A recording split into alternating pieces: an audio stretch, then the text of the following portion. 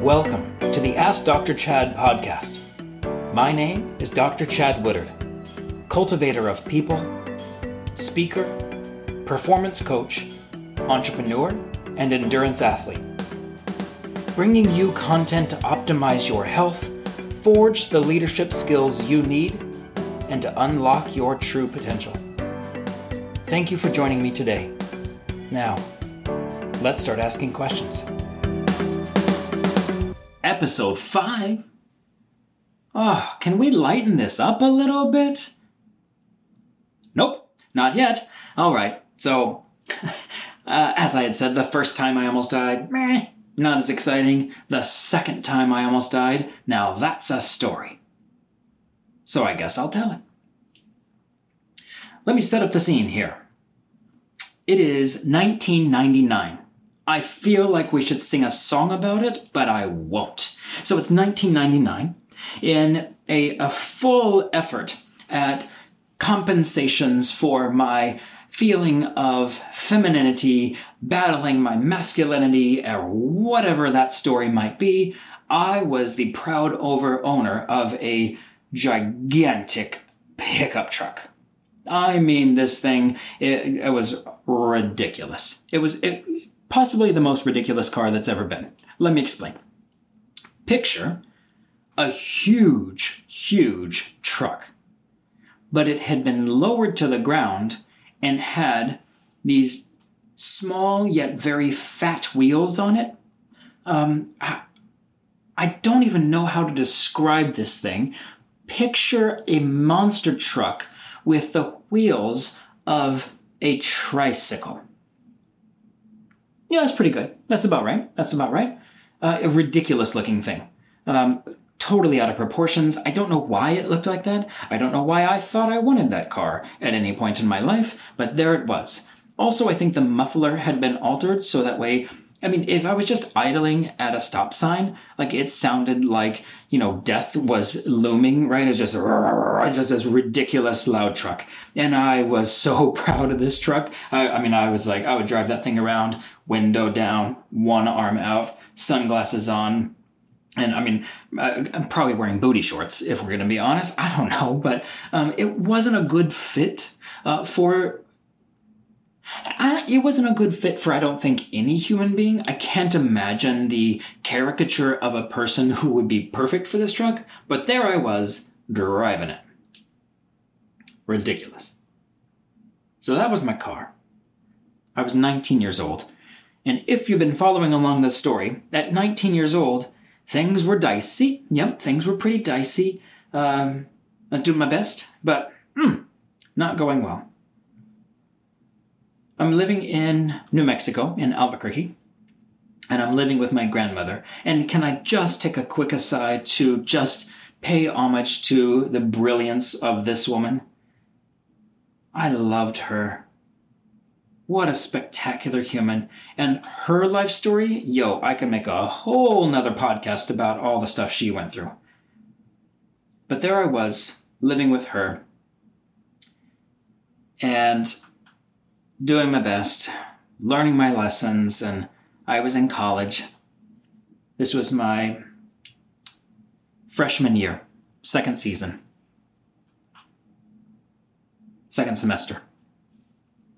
And it was Easter Sunday. And I had it was English 102. I had a paper I had to write. Now, brace yourselves, young people. This was before most of us had computers at home. And so I decided on Easter Sunday I was going to go and drive to the university library to go write up this paper, this assignment that I had. So I had my cousin with me. At the time, I might get this wrong a little bit, I believe he was roughly 10 years old. So he was with me. We hop in my truck. Now, earlier that day, I swear all of this is important to the story. Stay with me. Earlier that day, I was working at a very small veterinary clinic, and on Sundays, they would have a vaccination clinic that if we worked it, we would get $20 in cash, which was great money for a 19-year-old in the late 90s, right? 20 bucks in cash. It was amazing. So earlier that day, on Easter Sunday, I worked the shift and I got my $20. I was waving it around in the air. I was a pure baller. So it's now time to drive to the campus, and I'm going to write this English 102 paper. My cousin is with me. We hop in my truck, and we drive to a nearby gas station. Now, before I continue on, the part of town that I was living in with my grandmother was a pretty rough part of town. My family doesn't have money. I don't come from money. And my grandmother had a very nice, comfortable home, but in a pretty dicey neighborhood. Now, at that time, the gang violence and kind of the prevalence of gangs in Albuquerque was becoming a pretty big problem, right? Quite a bit of violence and crime because of gangs. And I lived in a part of town that was somewhat of an epicenter for one of the gangs. So it wasn't a great place to be, at dark or late at night, things like that. You just knew to be home. And for example, like my grandmother's house had wrought iron bars on the windows to make sure that we were safe. So it was a beautiful home. I have so many fond memories of that home, but it was not a great safe place part of town. So there I was. Now we're back. I'm in this absolutely stupid truck. My cousin, who's 10, we hop in the car, and we're about to go off for me to write my paper. I think back, what the hell was my 10-year-old cousin going to do at the library as I was writing my paper? I don't know. But there he was with me. I guess he was going to sit and watch me write a paper. We were simple people. But I had that 20 bucks.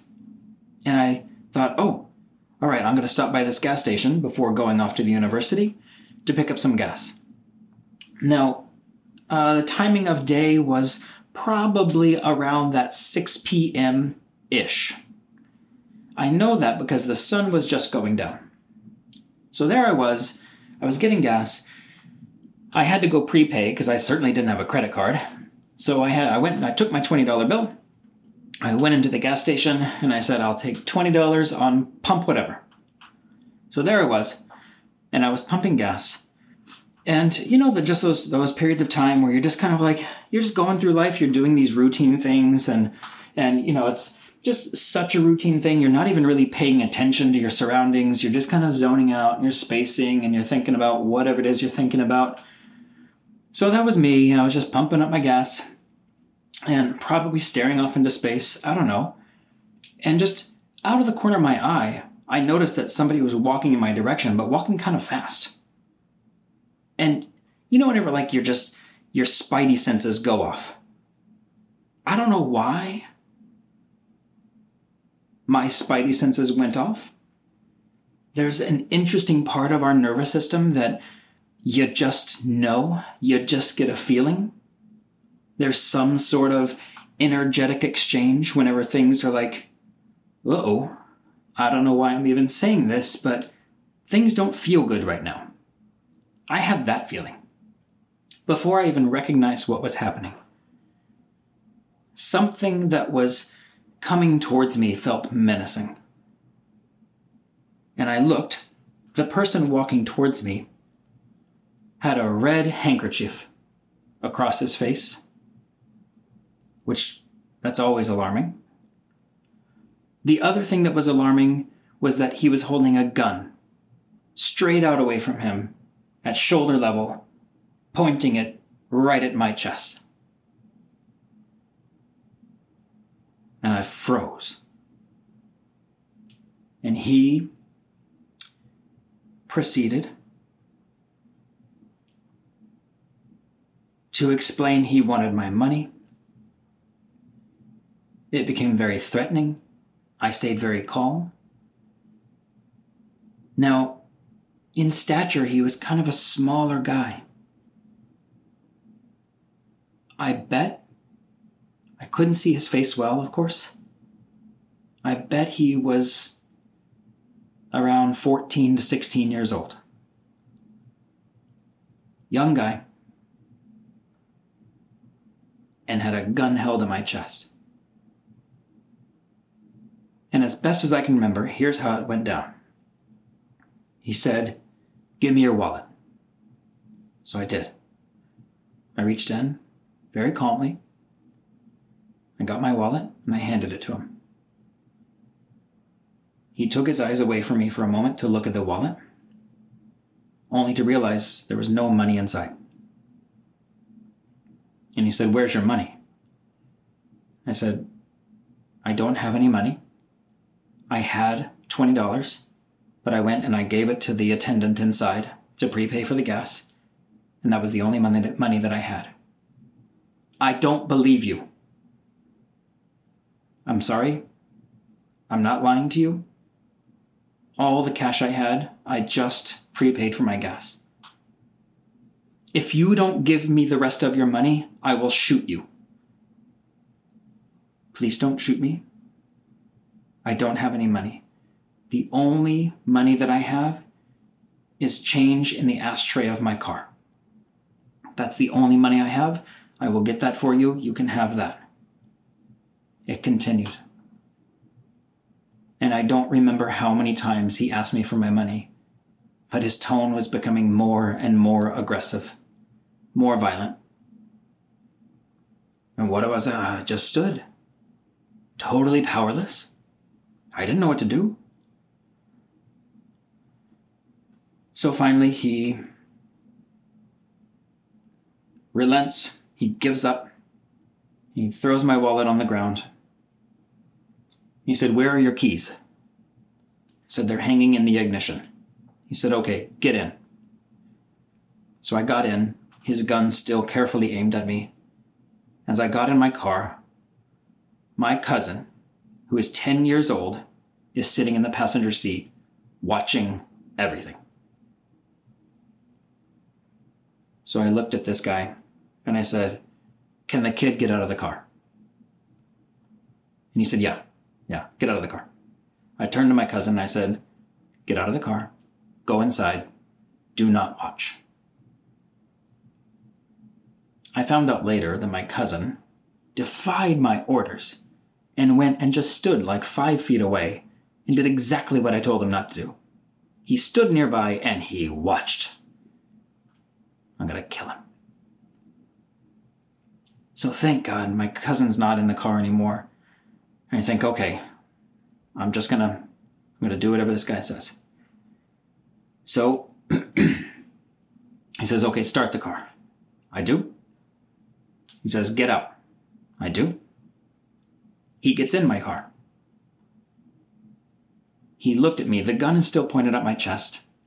He looked at me and I can only see his eyes. I can't see the rest of his face or his facial expressions. With the gun still pointed right at my chest at close range, not even 6 to 8 inches away. He was in my truck. It was running now. I was standing. And our eyes connected. And he paused. I stood dumbly. What else was I supposed to do? I just stood.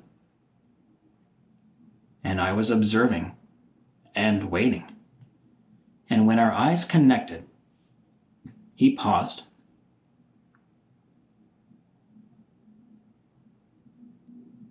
And it felt like an eternity.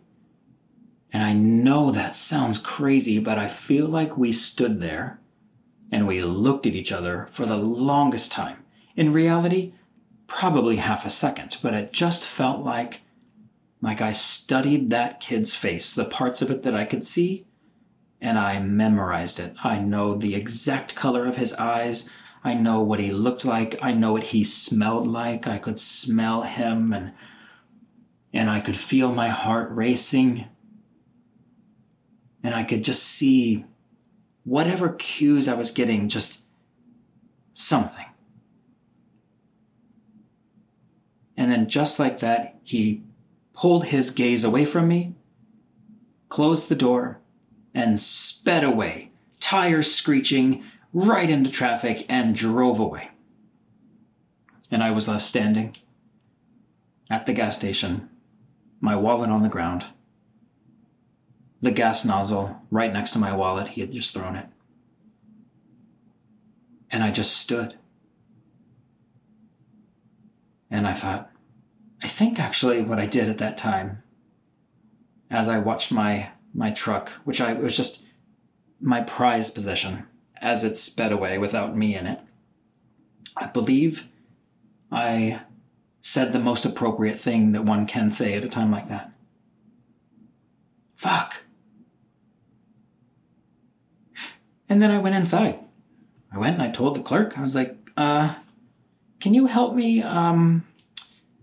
So the man he's like, yep, saw the whole thing. I've already called the cops. I was like, oh, great. Thank you. So there I was in the gas station.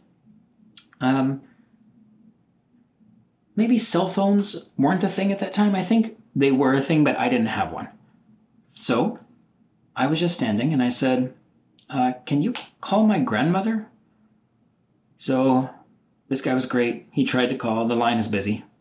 This is before call waiting. Oh my God, I'm old. He tried, can't get through. He said, listen, kid, just wait for the police. 45 minutes later. No kidding. 45 minutes later, finally a cop comes. And I just been standing. I mean, I really knew that store well. I was just pacing those aisles back and forth, and I knew how many packages of candy they had by the brand name. 45 minutes later, a cop comes, and I'm hysterical. I'm like, it's been 45 minutes. I mean, this guy could be, halfway to Tucumcari by now, right? That's a town, by the way. And they said, oh, wait, he held you at gunpoint? I'm like, yeah. And the cop said, oh, we didn't know that. We thought he just took your car. We would have gotten here sooner. Oh, thanks. Well, that makes me feel much better. Terrific. What do we do now? And he said, okay, well, tell me what happened. And I did. And I explained, my cousin was in the car, and then I got in the car, and then I asked if he could get out of the car, and then he did get out of the car, and then the guy drove off, and the police officer said, okay, well, where's your cousin? I don't know. My cousin was gone. He was gone. So, oh my God. I've just been held at gunpoint. I'm 19. I'm freaking out. My ridiculous truck just drove away. Where's my cousin? We looked all over the store. We went outside. We looked into the bathrooms. Gone. He's gone. That was it. That was it. I mean, I don't know how close a human being can get to a nervous breakdown without actually crossing the threshold, but I was there. Just right before nervous breakdown. My cousins disappeared. And I became hysterical. In the middle of all the hysteria, listen to this, the middle of the hysteria where I truly don't know what to do. My cousin's been kidnapped. That's the only reason, that's the only thing I can come up with, right? Like, he's been kidnapped. He's 10 years old. We're at this gas station. I am the worst human being in the world that I'm so wrapped up in all my drama that he'd gone. I don't know. He ran away. He freaked out. I don't know. Somebody's got him. And here comes a car pulling up. Out pops my cousin. What the hell are you doing in that car? And a man gets out of the car. And he looks at me and he's like, no, just calm down, young man. I'm a police officer. I saw everything that happened. So I grabbed your cousin and we decided to hop in the car and drive down the road a little bit and see if we could find where your truck went. Have you lost your mind? You didn't think to mention that to me? I don't even know how long they were gone. I almost committed homicide that day. On a cop. This is not a representation of the Albuquerque Police Department. I'm sure that they would scoff at this story as well, but are you kidding me? You're a cop in civilian clothing and you grab a 10-year-old, you pop him into your car without mentioning it to the person he's with, and you drive down the road? Oh my God. Telling the story, my heart still races. I still can't believe that nonsense. Thank God. Okay, my cousin's back. I expressed my opinion to the police officer in civilian clothing. He didn't appreciate my expression. I didn't care. I wanted to let him know that I disagreed with his choice. Oh, okay. Okay, fine. Please, sir, leave my life. My cousin's back. All right, what do we do next? The police officer. The one dressed as a police officer now. He picks up the phone and he does whatever police officers do. He breaks into the call of my grandmother and somehow reaches her. And here's what he says. I just wanted to let you know that we have had an issue with your grandson. It's like, well, don't say it like that. I was like, and you're a cop calling my grandmother and we've had an issue with your grandson? What'd you say it like that for? You say, Dear Mrs. So-and-so, everything is now fine. I'm in the company of your grandson who is also fine, and he's done nothing wrong, and he's a good boy. But also, here's some news. Jerk. So anyway, then he does the same thing, calls my mom. Yes, this is Officer so-and-so, and just letting you know that we've had a problem with your son. You did it again! What's the matter with you? There's no problem with the son. The son is fine. I'm yelling in the background, Mom, I'm fine. There's been no issue. Please do not become up. Thank God. My grandmother had called my mom and was like, make sure you're sitting down. Here's a fun story. Your son just got carjacked. So thank God my mom already knew. She was still living in Missouri at the time. So anyway, we get through all of that, and here's what the cop says. Makes me mad to this day. These kids in these gangs. I cannot wait for the day that one of these kids pulls a gun on me. Really, sir? You can't wait for that? You know, I've just been through it, and I'm gonna say, it's not as great as you seem to think it's gonna be. I'm gonna say, it was kinda rotten. But thank you for sharing your opinion. I hope you get what you want out of life, and if that's what you want, who am I to question you? Most surreal thing ever. It was just like, well, now what do I do? I think the police drove me to my grandmother's with my cousin, who, bless his heart, he's probably still got dents in his arm because once I got him back, I wouldn't let the kid go. So we get back. They found my truck the next day, actually. This speaks to the safety of the neighborhood I lived in. This young assailant could have driven my truck anywhere. Where he drove it, ironically, was half a block away from where I lived. Not on purpose, mind you, but because the neighborhood I lived in was so dicey that was where the abandoned empty lot was that they decided it would be safe enough to strip the truck. Ironically, half a block away. So that's where they found my truck the next morning. Conveniently, just around the corner from my house. So, okay, weird, right? Now my grandfather had a business where he bought salvaged cars, rebuilt them, and then sold them. That was his life's work. He was great at it. And so here's my truck now. I remember getting in my truck, and they trashed it, right? It was just totally trashed. The wheels were gone. Those stupid little short, fat, squatty wheels were gone. And I was attached to them for whatever reason, but off they were, disappeared. And they'd also just vandalized it. They'd taken a knife or whatever, and they'd cut the dashboard and the seats a bit. But I got in, and the things that struck me the most, I sat in the car again, and I grabbed the steering wheel, and I took my hand off of the steering wheel, and it was just covered in black dust. And they had dusted for fingerprints, the police had. And my hands were covered in this black dust. And I looked, and it was kind of torn up, and the one thing I was sad about was all of my CDs. Now, for those of you listening who don't know what a CD is, please never tell me that to my face, because that's just rude. But all of my music, all of these CDs that I'd spent just hours and hours burning and creating were all gone. Things that I couldn't replace. And I thought, nope. This is just not my truck anymore. So, bummer, And so then here's the crazy thing. Not long after that, actually before I even tell you that story, I was just kind of okay with all of this, I guess. right? It was just a weird, crazy experience. I mean, I got held at gunpoint. I got carjacked, but nobody got hurt, and I got my truck back. Yeah, it was a little bit damaged, and then my grandfather, I had insurance, so we took the insurance money, and we bought all the necessary parts with the insurance money, and my grandfather, he fixed it up, and it was a truck again. But it was just kind of this weird, like, oh, well, okay. I guess that's a new thing that happened to me.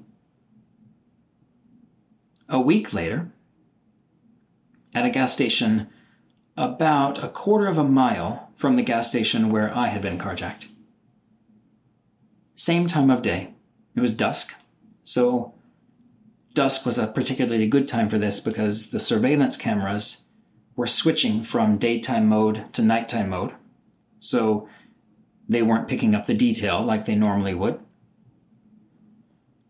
A man was carjacked by a young assailant wearing a red bandana.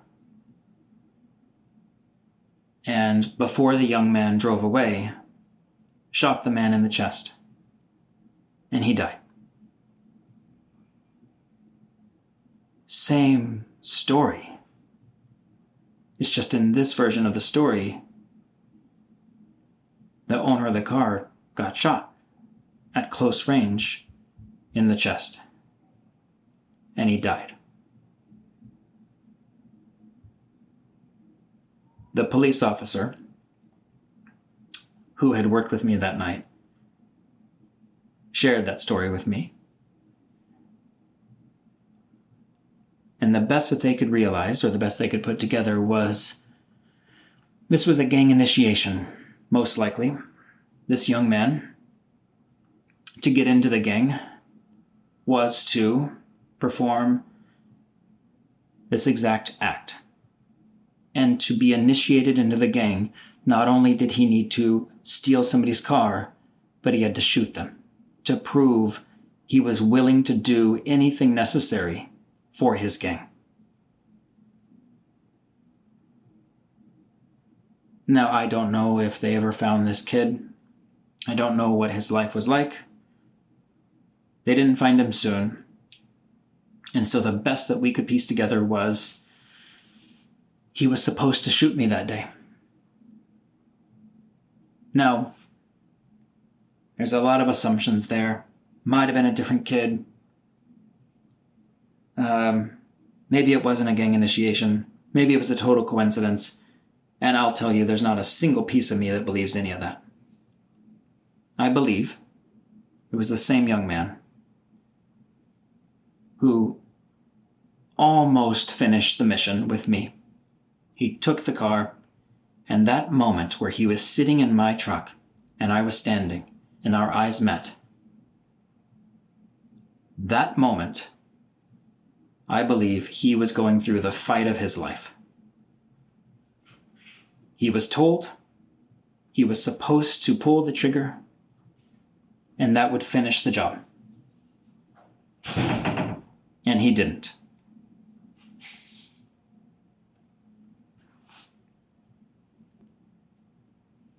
But a week later, he did.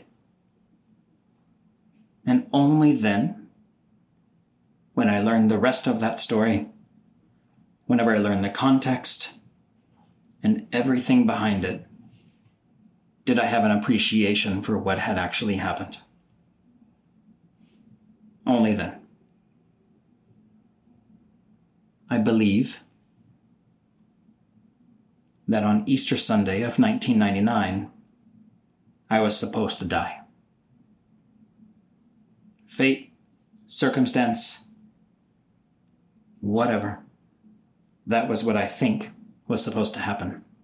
And when that kid looked at me before he drove off,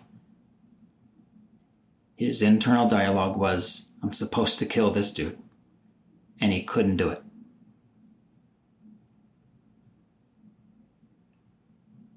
The irony of the timeline, as I record this particular episode, is we are almost exactly 21 years past that date. 21 years of borrowed time. Boy, you ever just want to wake up and get some new perspective? Almost dying is really, really effective. It really puts things into perspective for you.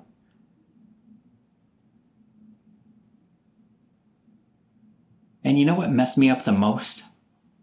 It was a weird, totally unexpected result of all of this.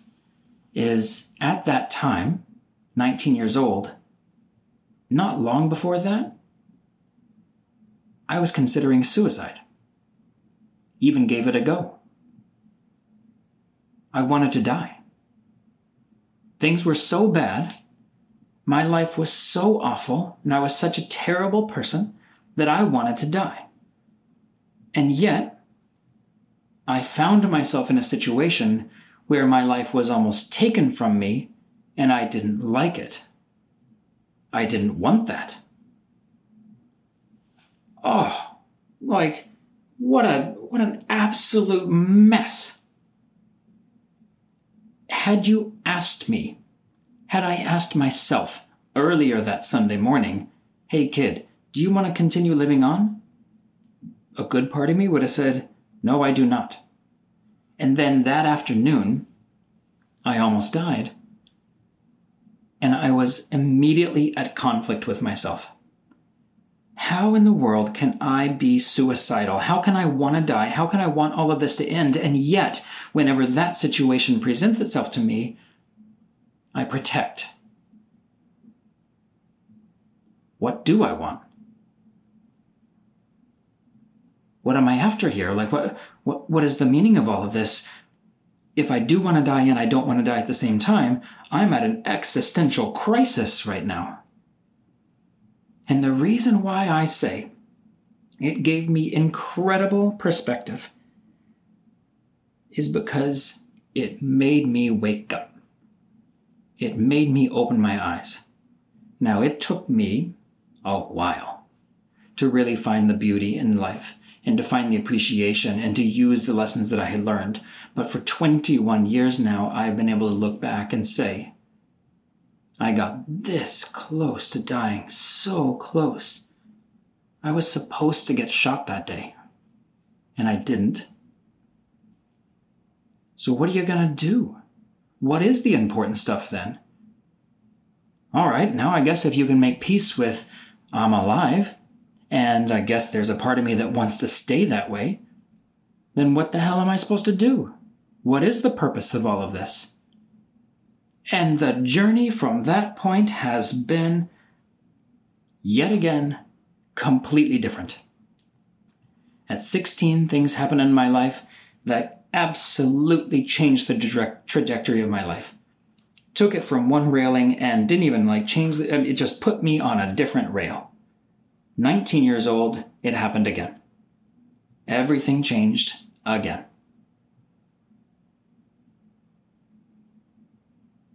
Weird, huh? Processing that. Learning that. Appreciating this new thing I had just learned, which was the impermanence, the delicacy of life. I had been spending the years before that day completely out of touch with the gift that I had. And in one big fell swoop, I got a nice dose of perspective. I got a lesson. I got an opportunity to see. What did I want? Who was I? What was my purpose? Why was I doing these things? Now, I don't recommend that you get carjacked. I don't recommend that you almost die. I don't recommend any of those things. Turns out, not terrific. But what I do recommend, live your life as though you have. What if you have an experience today that you do almost die, that you get close? Are you ready? Have you lived the way that you wanted to? Do the people around you know that you love them the way that you really hope that they know? Have you worked on your life? Have you put effort and invested energy enough into your purpose that you're proud of? Or are you coasting? Are you just kind of waiting it out? That day, 21 years ago, taught me so much. What a beautiful opportunity. It taught me really what's important. And every day since then, I've had the opportunity and the gift to see it.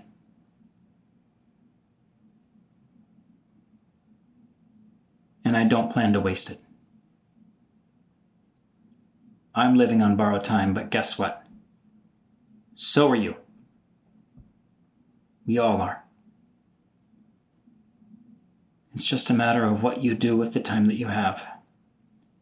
We're all gonna die.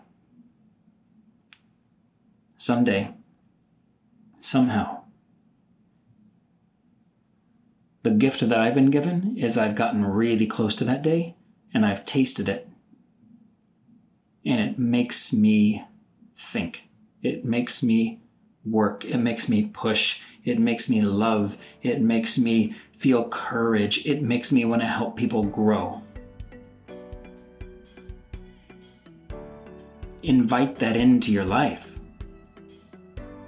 Don't wait until you're old and crusty and you got a bad attitude and your arthritis is kicking up. See if you can do it now. Thanks for listening. I'll see you next time.